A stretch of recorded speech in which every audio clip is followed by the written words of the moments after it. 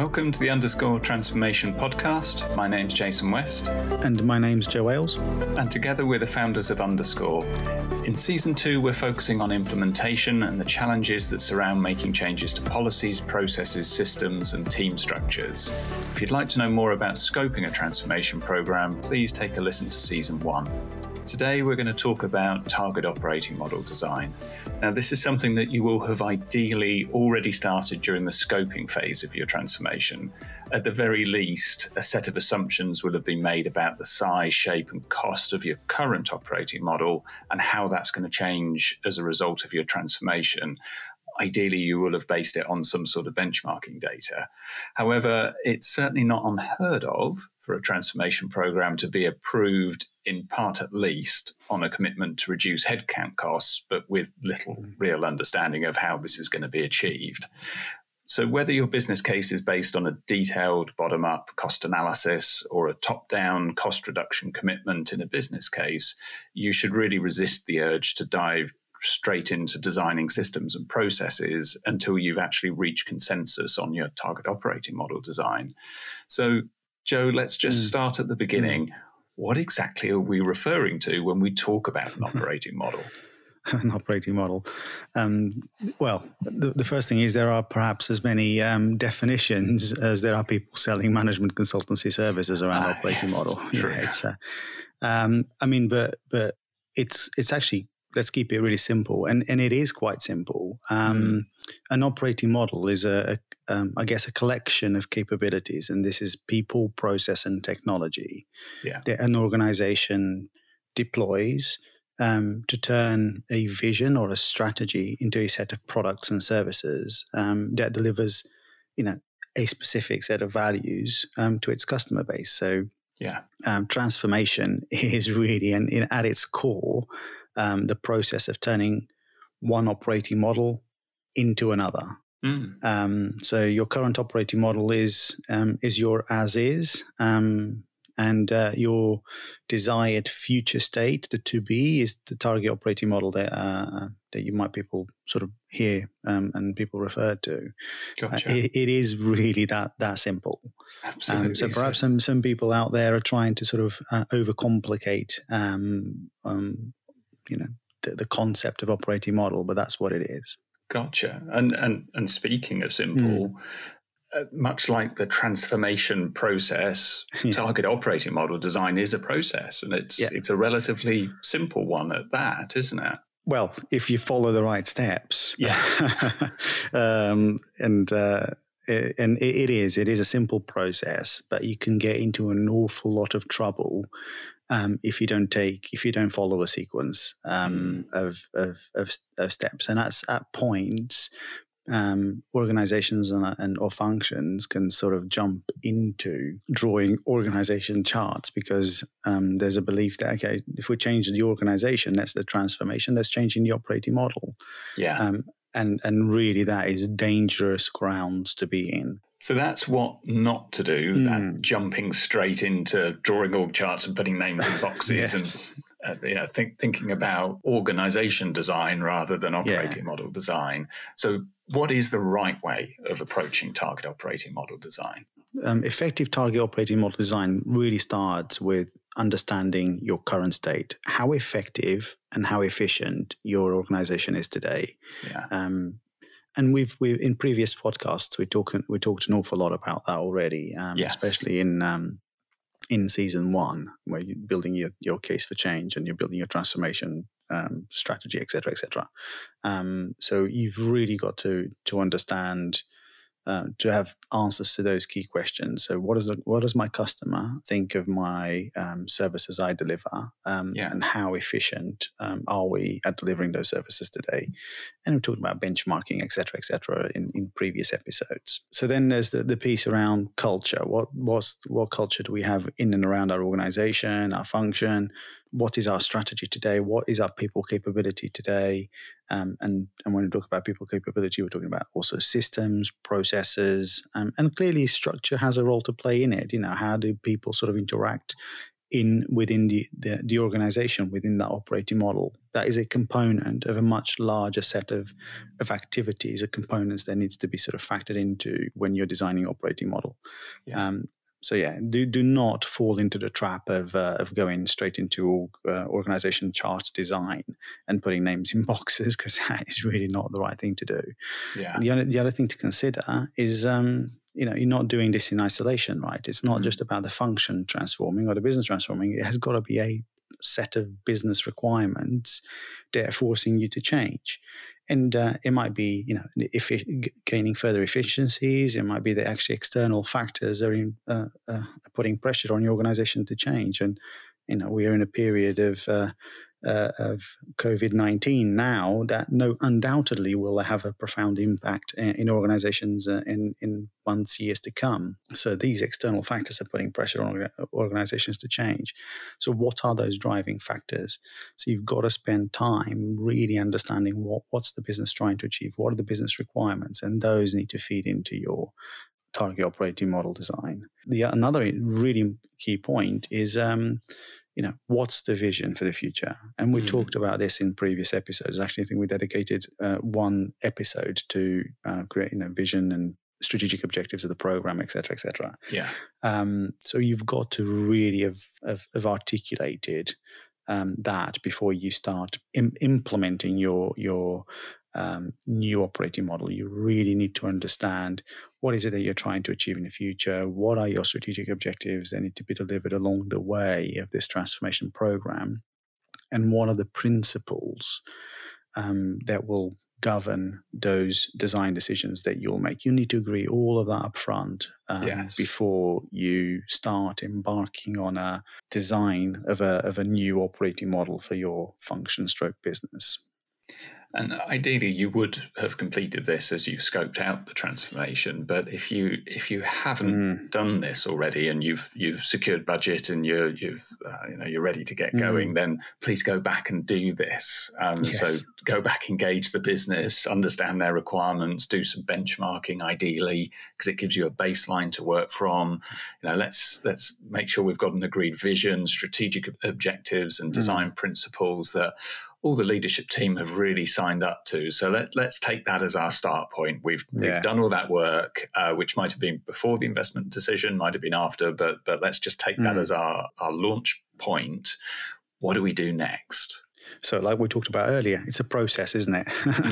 I think it's if organizations follow this simple process, this simple methodology, they'll likely get it right. Yeah, it's a series of structured design workshops that facilitated by someone with a bit of experience in TOM design. They need to have that to just guide those individuals through the process to avoid jumping to org charts and putting some paragraphs and some bullet points against each of those boxes in an organization chart to describe what that role is for, because that is a very superficial design of an operating model, and if you don't go into the detail, you will have all sorts of ambiguity and confusion further down the line.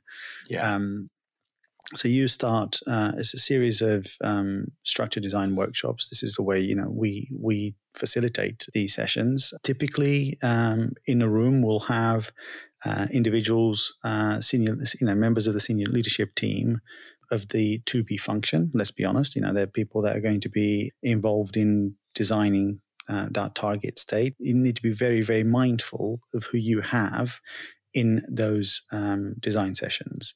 So it needs to be a selective bunch of individuals. We have a very, very objective view of designing the right operating model for the business, and not empire building, et cetera, et cetera, et cetera. So you've got to be very, very mindful of that. You've got to go in with a set of principles when you're making these set of design decisions from the outset. And if you're unsure of whether person A or B should be in the room, if you're really unsure, perhaps don't involve them at the very outset. So just that needs to be really carefully thought through. Yeah. I think the other point in terms of who should be involved here is you've got to get the process owners involved in this as soon as you possibly can. And you might not have them identified right up front, but if they aren't plugged into this, and we've seen it happen in certain other projects that we've sort of reviewed, where the target operating model design was kind of divorced from the rest of the program. Yes. And you had process owners doing really great work and designing, new solutions, new ways of working. But the target operating model design had no visibility of what they were doing, and they had no visibility of what the TOM workstream was doing. Yeah. It was just a mess in the end. Yeah, absolutely. I mean, in an ideal world, you do some of the TOM design before you start getting, technology configured. It's a real prerequisite that you do TOM design before you start doing process design on systems and technology. Because you're in danger of having to unwind an awful lot of it up, or more importantly, you're in danger of having the tail wag the dog, which is the technology starts to drive in your target operating model design decisions, which is not the right thing to do in any case. So this is there's a series of workshops with a number of stakeholders, and if you've got the process owners identified, absolutely they are pivotal to designing their to-be state for the processes that they'll be accountable for. Mm-hmm. And then there's a series of sort of workshops with leaving it like a week or two in between each of those workshops as we design a set of activities, review them, socialize them, and we'll probably go into a little bit more detail on what those activities are. Yeah, it is like a little bit of a gated process. Let's not design everything all at once to then have it reviewed and having to redesign it again. It's you do a bit of design, you validate it, you sense check it. Okay, are we along the right path? Does this make sense for the business? Is this hitting our business requirements, our vision, et cetera, et cetera, et cetera? Yeah. And then you go into the next level, the next iteration of design, which is probably a little bit more detailed, and so on, until you come out at the other side with a clear set of almost sort of roles and responsibilities for that organization. And when talking about organization, it can be enterprise-wide, or it can be just for a particular function. And it's very much start from those kind of bigger building blocks, make sure everybody's agreed, they're the foundations that we're working from, get that signed off. Then the next level of granularity, and then you get finer and finer as you go through the different stages of the design process. So that's kind of structure. What about content? So as we look into these target operating model design workshops, let's talk about the first workshop. What typically would we include? The first workshop you'd look to identify what are the elements or the components that will make up your operating model. And what do we mean by that? So our operating model will contain a shared service or a business services organization. Mm-hmm. It will contain some local operations. It will contain maybe business partners or centers of expertise. So at a macro level, that's what our organization is going to consist of. Yeah. And then you start to describe, what are the attributes of each of these building blocks, of these components. For instance, shared services will be accountable, or business services will be accountable for quality of service delivered to customers and are responsible to driving process efficiencies. They don't necessarily own the process because the process owner may sit somewhere else, maybe in a center of expertise, for instance, but they're accountable for delivering those processes seamlessly and as efficiently as possible. So they will have a role to play in making the process more streamlined. So they can feed into the process owner and say, look, this process isn't streamlined. So that's their accountability is to execute those routine transactions in a routine way. Whilst the process owner is accountable for the center of, which may sit in a center of expertise, for instance, will be accountable for the effectiveness of that process. Is it delivering the value to the organization? Is it delivering customer satisfaction? Is it delivering, increased profitability? Whatever the process owner is accountable for. So at a macro level, you need to define these key attributes for each of your building blocks. Yeah, and you've also got other dimensions as well, potentially, which it's really important to get on the table early, whether that's a geographic dimension or a business dimension. You might have a business unit view or a division view, and things might be different at a country level compared to a regional or a global level. So all those dimensions need to be really thought through up front before you start heading off into the various details of, what's the purpose of this, what's the kind of key attributes of it, because you can become unstuck if you kind of design everything with a completely global approach. If there's other important dimensions to your organization. Yeah. I mean, and clearly the maturity of different markets around the world will to a certain degree drive your operating model design as well. It's and we've experienced this before, that you have to be absolutely mindful of that. There is no such thing as one size fits all. You've got to really be mindful of different geographies, different cultures, and just different levels of maturity in countries around the world.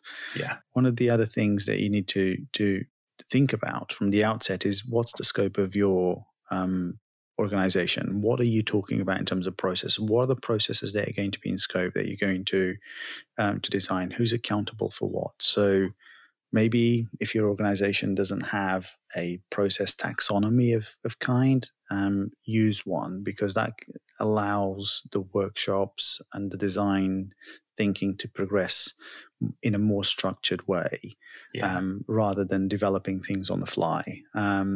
It just helps. It's almost like a checkpoint back to a taxonomy to say, have we thought about all the processes and all the capabilities that we require to deliver an effective finance function or HR function or IT procurement function, etc. Have something like that in the back of your in your pocket, because it'll come very, very useful. And then once you've got that process taxonomy, I think in that first workshop, you will hopefully have the individuals in the room that will become your process owners, so the people who are accountable for the efficiency and effectiveness of the processes. But you can then start aligning these processes belong to these individuals, these people carrying out these particular roles, head of whatever function, they're going to be the process owner for these specific processes. So you start creating the boundaries and those really clearly defined accountabilities, and make sure nothing's kind of falling between the gaps. Doing that as early as you can. And getting them, getting those named individuals in the frame for those particular processes is really really important to do that as early as you can. You are listening to the Underscore Transformation Podcast. For more practical guidance on business transformation, you can download our free transformation checklist. Visit our website underscore-group.com/insights. Which brings us on to sort of this concept of RACI, which I think many people listening to this will be familiar with. But one of the things we focus on actually when in designing operating model and aligning responsibility to some of these processes is the R and the A. So we tend to sort of focus primarily on that, and being very clear about who is accountable. And obviously that can only be one role. In the rules of RACI, you can only have one person accountable, but a few people responsible. So be very clear where the accountability sits for that particular area, process or capability. Yeah. And where a lot of organizations stop, which is interesting, is they tend to categorize an A to a role or an R to a role, and they stop there. And frankly, that's not enough. You've got to go to the next level of detail, which is, okay, what does it mean in layman's terms what will the person physically be responsible for, or physically be accountable for? Let's really be prescriptive, and go to the next level of detail and actually start putting, this responsibility means X, Y, and Z, so that when you then later down the line, somebody raises their arm and go, okay, what have you thought about X, Y, and Z? And you think, yes, I have. That sits over here for these reasons. And clearly you can iterate it and you can adjust it. But don't stop at just categorizing areas of responsibility with R's and but that's not what we're doing at this stage, though, is it? It's really important that happens, but that doesn't happen here. Because if you try and jump into that now, it's too early in the process. So you will have stepped over a number of important steps. So the first thing that you've got to do is get that matrix together that has your processes on one axis and your various operating model components on the other, so that your integrated program teams, your centers of expertise, whatever those components are, and then populate that RACI at the very simple RACI, those letters, and getting that kind of into a structure, which then you can start making sense of by drawing things in simple terms. Absolutely, but the point is, it doesn't.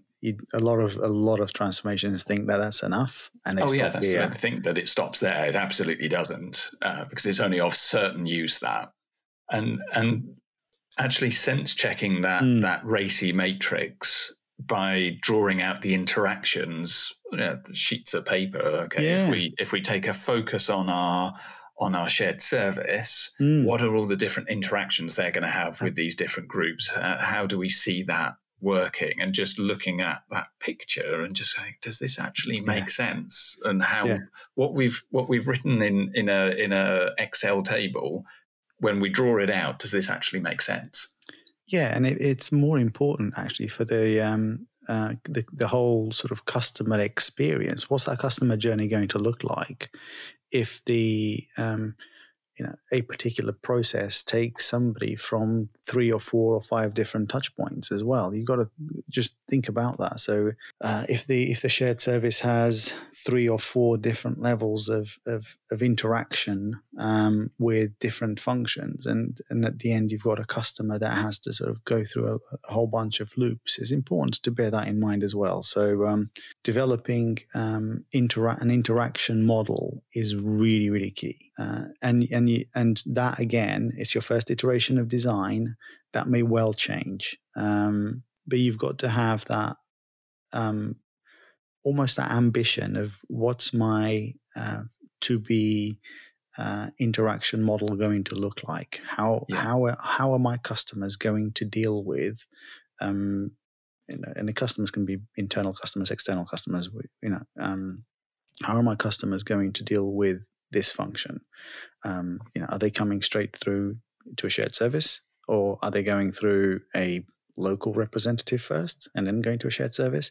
It might be a crazy point, but we've seen organization design like that, where the shared service is really just a back office operation rather than a front office operation, i.e. dealing with directly with its customer base. So it's important to have that interaction model designed up front. And again, it can be iterated throughout as you get more clarity in your roles and responsibilities, et cetera, et cetera. And as you evolve your RACI further, at that point, it might become clear that actually, do you know what, we've not designed enough into shared service. We might need to put more into shared service, stroke business services, that we've not been brave enough with how much activity we put into a business services organization.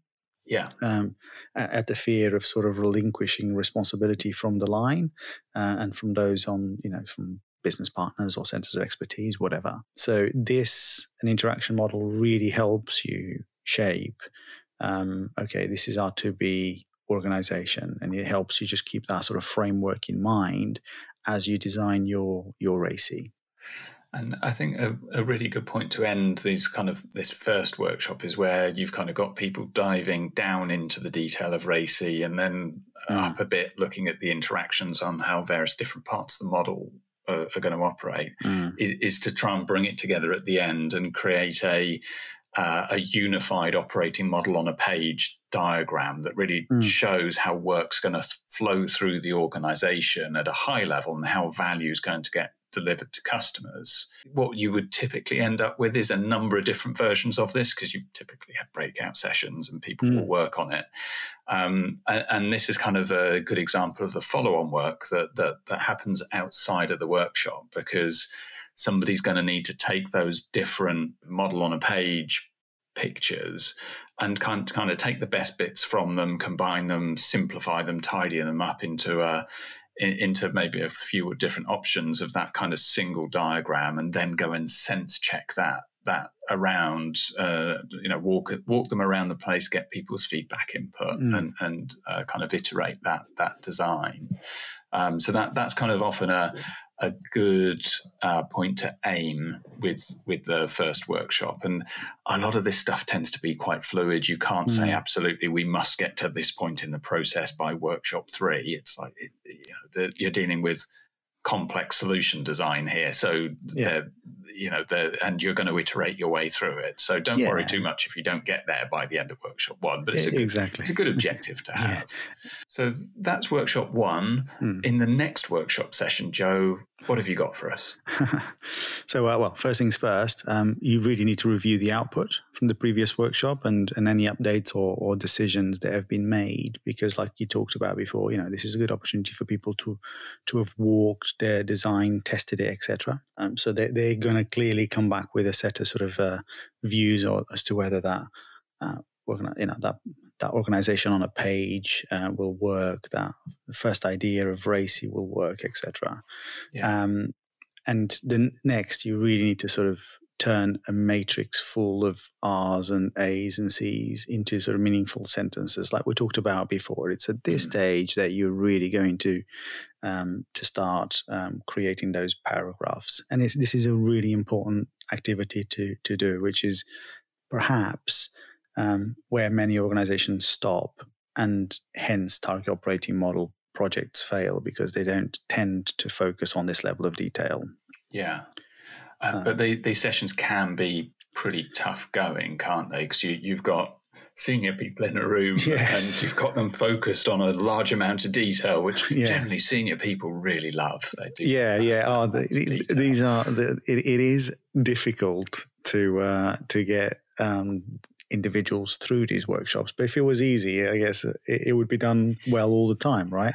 Yeah, absolutely. People wouldn't just skip this step and start writing job descriptions and drawing org charts. It's exactly so important. This is important, and it is key to keep that stamina going, and you've got to get the team motivated and focused, and actually facilitating these sessions is quite tricky, and that's where having somebody that's got some experience of doing this, and because there will be a lot of pushback, and there is always a lot of pushback to doing this, and you have to get people to just trust the process quite all the time. In an awful lot, it is a leap of faith for some, and it's like, just trust the process, because actually you'll pay dividends later on, believe me. Members of a senior management team don't often enjoy this particular session, but it is key that this is done. So they're hard going. And the other thing that you start to do at this stage is also numbers, ratios of headcount. What are the numbers of FTEs that are going to be needed? Now that you've got an idea of who is responsible for what, because responsibilities will equate to effort. So you will start to have an appreciation of the number of heads that you will need for in a particular component of your target operating model. And if you have done benchmarking activity before in scoping your project, which again we highly recommend you do, that can provide a little bit of a compass to guide you through, what's the appropriate number of heads to deliver a particular process? Are we overbaking this process? Are we gold plating it where we don't need to? Perhaps we need to put more, divert more headcount to other parts of the operating model that require more effort. Yeah. And having somebody on your team, like as a client advisor, that has access or knowledge of how other organizations have sort of set themselves up, and as an idea that can help your design thinking. Absolutely, you need to consider that. Yeah, and having somebody that really understands the technology that you're about to implement and what that does to an operation once it's live, because there's a set of assumptions that you're going into this design with, that we're going to be able to automate processes here, we're going to be able to streamline stuff there, we're going to need actually more people over here because this is new work that we'll be able to do because we'll have new data or insight or whatever it might be. Yeah. And having that real kind of operational experience of how this technology operates in other organizations in the real world, it can be really, really helpful in informing those assumptions that you're making. Yeah. Otherwise, you'll be making a whole bunch of assumptions that will never be materialized. It's going to make the tea for us. Yeah, exactly. It's going to go out there and cure world hunger, and it's going to be the panacea of all systems. It's going to remove all the human effort needed to do things. It may do elements of it, but it won't do all. So absolutely, having that expertise in a room will really, really help. Yeah. So to recap, the output of this Tom design work is going to be a diagram of your operating model on a page, descriptions of its various components and how they interact with each other. An organization chart, and there will be an organization chart that comes out of this that shows numbers of roles, but also detailed role profiles that describe in really plain language the accountabilities and responsibilities of those roles and how they interact with each other, and the documented volume assumptions and staffing ratios that you've used to calculate the number of staff that you actually need to populate this operating model. And this is what we describe as your target operating model prototype 0. Yeah. And it's an absolute prerequisite for any detailed systems and process design. So this is the work that needs to be done prior to getting a system integrator into the room. Yeah. And we've seen too many design teams that go into these system design workshops without having these fundamental building blocks in place. And the result's either confusion in the room about, who should initiate, who's going to review this, who's going to approve it, who's responsible for transacting these various system processes. And that just causes delays. Or you get process owners who just start unconsciously trying to build today's processes into new systems. Delays is one element, but you also can end up with decisions just being kind of punted down the road, just kick the can down the road. It's too difficult to figure it out here.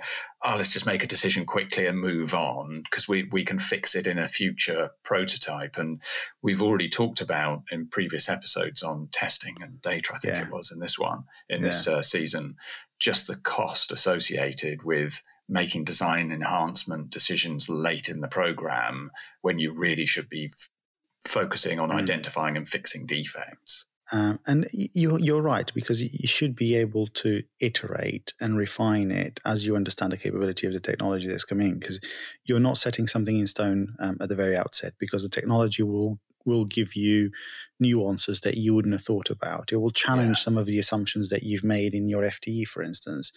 I was under the assumption that we will be able to automate all of these things. Well, guess what? You won't be able to automate. You'll need some manual workarounds, etc., because the technology won't deliver the process in a fully automated way.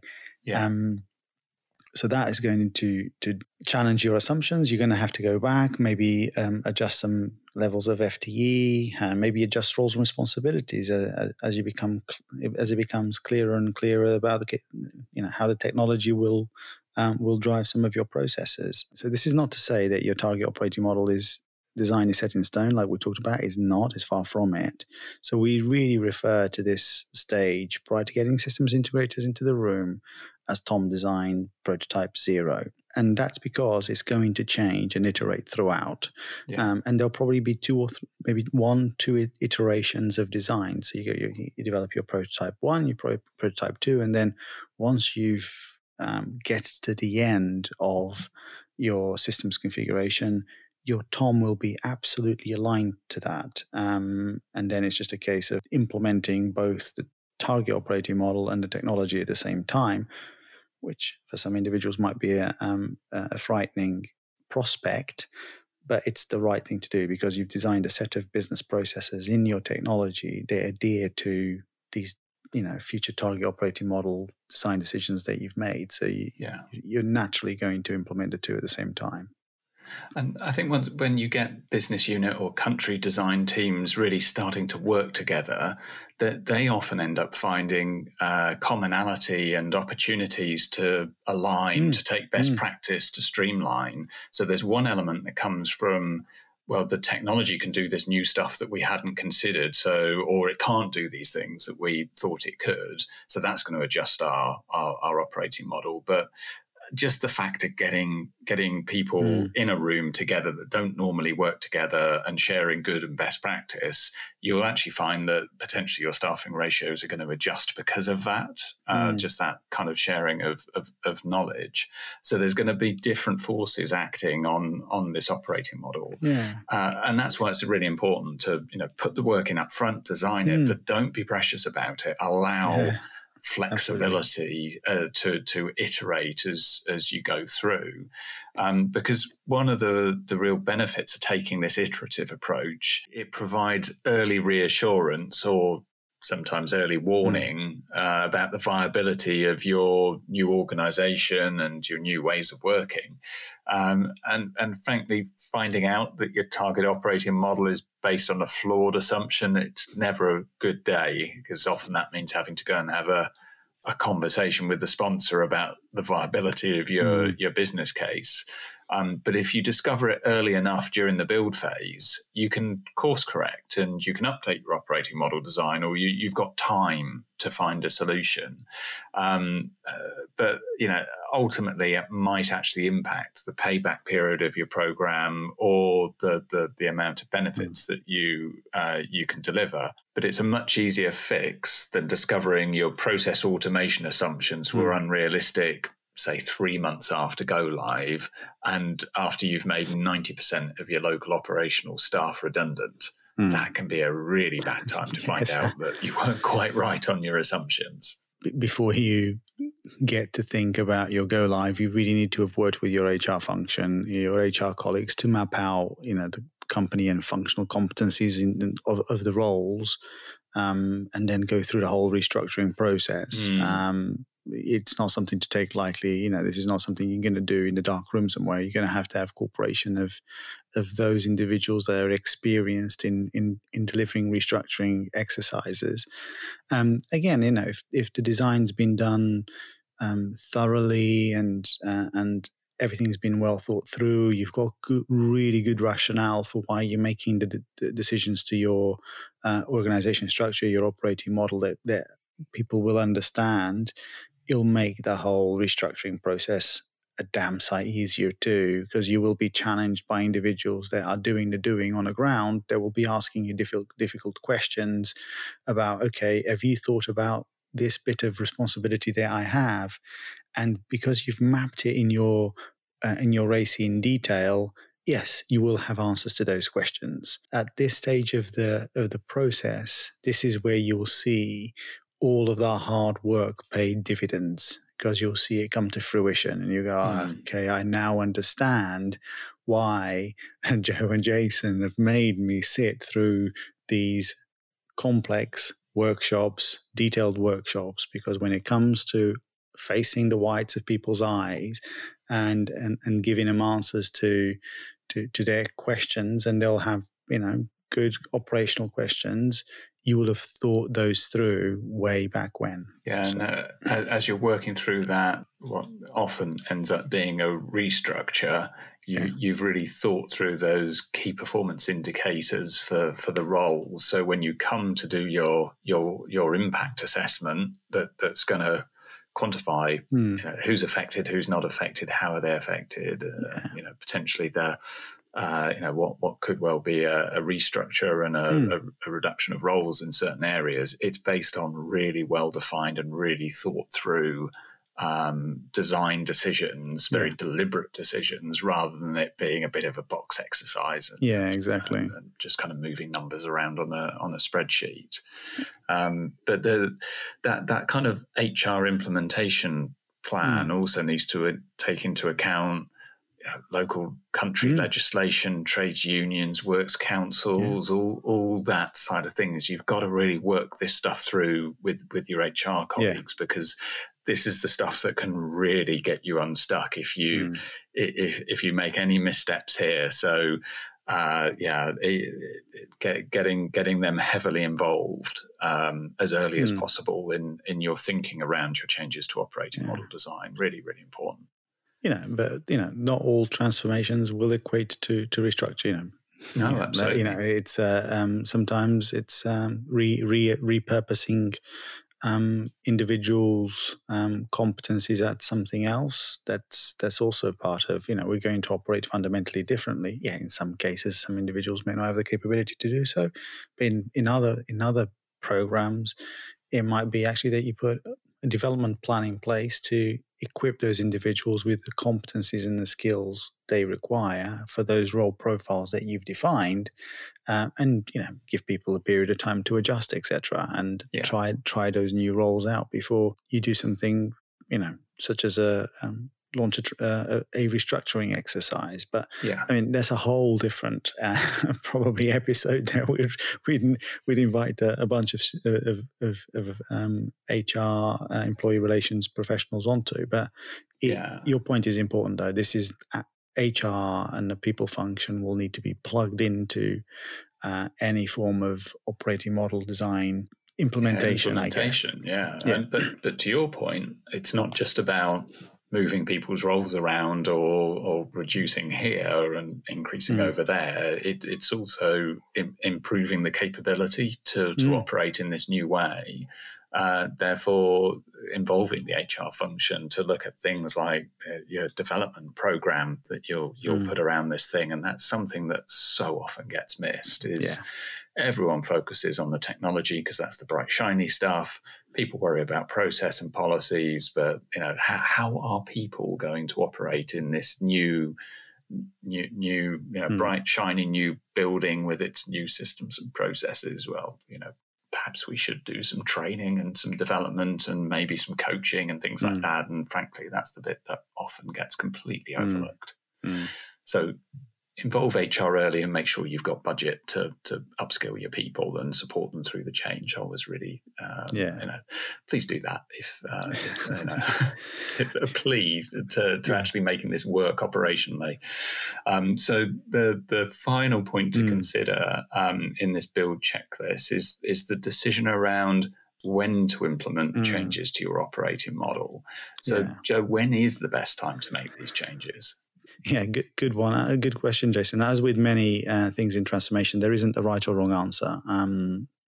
No, there is a one-size-fits-all approach. So, in a global transformation, for instance, some geographies might take a little bit longer to implement the target operating model within than others. And also, you will have made a set of design decisions within your technology that will require certain roles to execute those particular processes. So those roles will require to be live. So when you go live with your technology, at the same time, you will need to have those components of your target operating model that are incorporated within those process design decisions that you've made within your technology. That has to be stood up and available for day one. Otherwise, your technology fundamentally won't work. There are other components, for instance, that might be implemented over time. So something like we're going to set up a shared service center in Manila. Yes, that could wait. for some other time. You might go before the go live of technology, you might go after it, you might choose to do it in line, but that's kind of a separate decision, isn't it? It is, yeah. As long as you will have a set of, as long as you can allocate the individuals that are due to perform those shared services activities in your business processes, as long as you can assign those tasks, I guess, to individuals within geographies, within countries, within business units, then your processes are going to work. Yeah. That's the key. If you're not ready to implement the target operating model on day one, the minute you turn the technology on, who is going to fulfill those roles that you've designed within your technology until such point as your TOM is implemented? So that's the transition period, I guess. I mean, in an ideal world, you'd go live with it all at once, but it's not easy, right? It's the target operating model implementation affects individuals, affects people personally. So it's something that organizations will be naturally mindful of, and rightly so. Yeah. And it's actually something we're going to cover in a lot more detail in our next checklist on transition. So that will be coming up. We had planned on publishing our transition checklist in the coming weeks. However, given that events have slightly overtaken us with the coronavirus pandemic, we thought that actually it probably makes more sense to pull forward something that we were going to do anyway, but really focus on crisis management and recovery. Because frankly, in a world that's in crisis, transformation's great. It's that very deliberate approach to making business change, but that's not where we are right now. So we're actually going to focus in some upcoming episodes more on crisis management and recovery, some really practical advice drawn actually from the British military, and applying those processes and lessons learned to a business context. And our colleague Lucy Finney will be joining us to talk to us about that in a bit more detail. Before we get to that, we're going to complete this 10-point checklist on the build phase with a final episode on governance and control. But thank you very much for listening this week, and we look forward to talking to you next week. Thanks for listening. We really appreciate your support. So this episode focused on 1 of 10 critical success factors in the build phase of transformation. If you'd like to be at the front of the queue for next week's episode, please hit the subscribe button, and don't forget to like the show if you found it useful. If you have any questions or opinions you'd like to share, please contact us, so Joe Ailes or Jason West on LinkedIn, or via our website _group.com.